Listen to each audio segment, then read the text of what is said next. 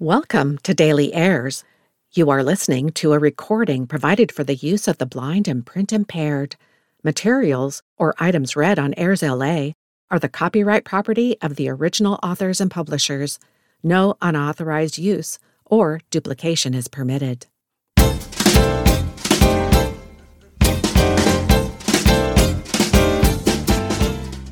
There's something new on Airs LA every day. I'm your host, Annette, and every Monday, I review varying events that happen during this week in history. Brought to you from A&E Networks, the History Channel, and History.com. September 19. On this date in history, in the year 1893, New Zealand is the first in women's vote. With the signing of the electoral bill by Governor Lord Glasgow, New Zealand becomes the first country in the world to grant national voting rights to women. The bill was the outcome of years of suffragette meetings in towns and cities across the country, with women often traveling considerable distances to hear lectures and speeches, pass resolutions, and sign petitions. New Zealand women first went to the polls in the national elections of November 1893. The United States granted women the right to vote in 1920, and Great Britain guaranteed full voting rights for women in 1928. September 20. On this date in history, in the year 1963, Kennedy proposes a joint mission to the moon. An optimistic and upbeat President John F. Kennedy suggests that the Soviet Union and the United States cooperate on a mission to mount an expedition to the moon. The proposal caught both the Soviets and many Americans off guard. In 1961, shortly after his election as president, John F. Kennedy announced that he was determined to win the space race with the Soviets. Since 1957, when the Soviet Union sent a small satellite Sputnik into orbit around the Earth, Russian and American scientists have been competing to see who could make the next breakthrough in space travel. Outer space became another frontier in the Cold War. Kennedy upped the ante in 1961 when he announced that the United States would put a man on the moon before the end of the decade. Much had changed by 1963, however. Relations with the Soviet Union had improved measurably. The Cuban Missile Crisis of October 1962 had been settled peacefully. A hotline had been established between Washington and Moscow to help avert conflict and misunderstandings. A treaty banning the open-air testing of nuclear weapons had been signed in 1963. On the other hand, U.S. fascination with the space program was waning. Opponents of the program cited the high cost of the proposed trip to the moon, estimated at more than $20 billion. In the midst of all this, Kennedy, in a speech at the United Nations, proposed that the Soviet Union and the United States cooperate in mounting a mission to the moon. Why, he asked the audience, therefore should man's first flight to the moon be a matter of national competition? Kennedy noted. The clouds have lifted a little in terms of U.S.-Soviet relations and declared the Soviet Union and the United States together with their allies can achieve further agreements which spring from our mutual interest in avoiding mutual destruction. Soviet Foreign Minister Andrei Gromyko applauded Kennedy's speech and called it a good sign, but refused to comment on the proposal for a joint trip to the moon. In Washington, there was a good bit of surprise and some skepticism about Kennedy's proposal. The space race had been one of the focal points of the Kennedy administration when it came to office, and the idea that America would cooperate with the Soviets in sending a man to the moon seemed unbelievable. Other commentators saw economics, not politics, behind the proposal. With the soaring price tag for the lunar mission, perhaps a joint effort with the Soviets was the only way to save the costly program. What might have come of Kennedy's idea is unknown. Just 2 months later, he was assassinated in Dallas, Texas. His successor, Lyndon B. Johnson, abandoned the idea of cooperating with the Soviets, but pushed ahead with the lunar program. In 1969, the United States landed a man on the moon, thus winning a significant victory, the space race. September 21. On this date in history, in the year 1780, Benedict Arnold commits treason. During the American Revolution, American General Benedict Arnold meets with British Mayor John André to discuss handing over West Point to the British in return for the promise of a large sum of money and a high position in the British Army. The plot was foiled, and Arnold, a former American hero, became synonymous with the word traitor. Arnold was born into a well-respected family in Norwich, Connecticut, on January 14, 1741. He apprenticed with an apothecary and was a member of the militia during the French and Indian War. He later became a successful trader and joined the Continental Army when the Revolutionary War broke out between Great Britain and its 13 American colonies in 1775. When the war ended in 1783, the colonies had won their independence from Britain and formed a new nation, the United States. During the war, Benedict Arnold proved himself a brave and skillful leader, helping Ethan Allen's troops capture Fort Ticonderoga in 1775, and then participating in the unsuccessful attack on British Quebec later that year, which earned him a promotion to brigadier general. Arnold distinguished himself in campaigns at Lake Champlain, Ridgefield, and Saratoga, and gained the support of George Washington. However, Arnold had enemies within the military, and in 1777, 5 men of lesser rank were promoted over him. Over the course of the next few years, Arnold married for a second time, and he and his new wife lived a lavish lifestyle in Philadelphia, accumulating substantial debt.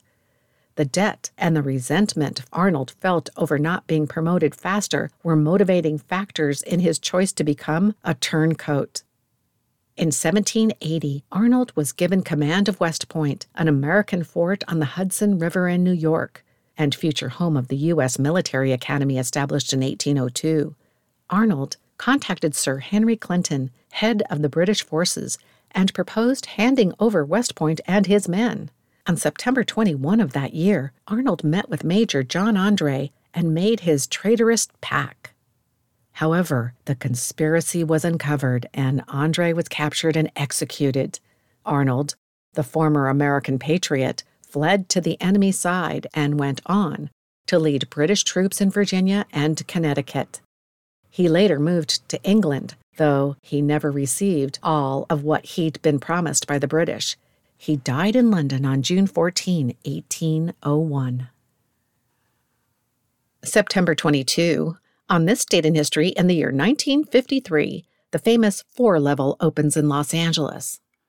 The first 4-level or stack interchange in the world opens in Los Angeles, California at the intersection of the Harbor, Hollywood, Pasadena, and Santa Ana freeways. It was, as the Saturday Evening Post wrote, a mad motorist's dream, 32 lanes of traffic weaving in 8 directions at once. Today, although the 4-level is justly celebrated as a civil engineering landmark, the interchange is complicated, frequently congested, and sometimes downright terrifying. As its detractors are fond of pointing out, it's probably no coincidence that this highway octopus straddles not only a fetid sulfur spring, but also a former site of the town's gallows. Before the LA 4-level was built, American highway interchanges typically took the form of a cloverleaf, with 4 circular ramps designed to let motorists merge from one road to another without braking. But cloverleafs were dangerous because people merging onto the highway and people merging off the highway had to jockey for space in the same lane. 4-level interchanges, by contrast, eliminate this looping cross-traffic by stacking long arcs and straightaways on top of one another. As a result, each of their merges only goes in one direction, which means, at least in theory, that they are safer and more efficient. When the iconic Hollywood Harbor Pasadena Santa Ana 4-level was born, it was the most expensive half-mile of highway in the world, costing $5.5 million to build. Today, highway engineers estimate $5.5 million would pay for just 250 feet of urban freeway. Road builders disemboweled an entire neighborhood. 4,000 people lost their homes and excavated most of the hill it stood on, dumping rubble in the nearby Chavez Ravine where Dodger Stadium stands today. Though its design has inspired dozens of freeway interchanges across the United States, many Angelenos dread their encounters with this 4-level. It's as crowded, 500,000 drivers use it every day, stressful, and treacherous as the cloverleafs of yesteryear. Still, it is an indispensable part of the fabric of the mythology of Los Angeles. September 23. On this date in history, in the year 1944, FDR defends his dog in a speech. During a campaign dinner with the International Brotherhood of Teamsters Union, President Franklin D. Roosevelt makes a reference to his small dog, Fala, who had recently been the subject of a Republican political attack. The offense prompted Roosevelt to defend his dog's honor and his own reputation.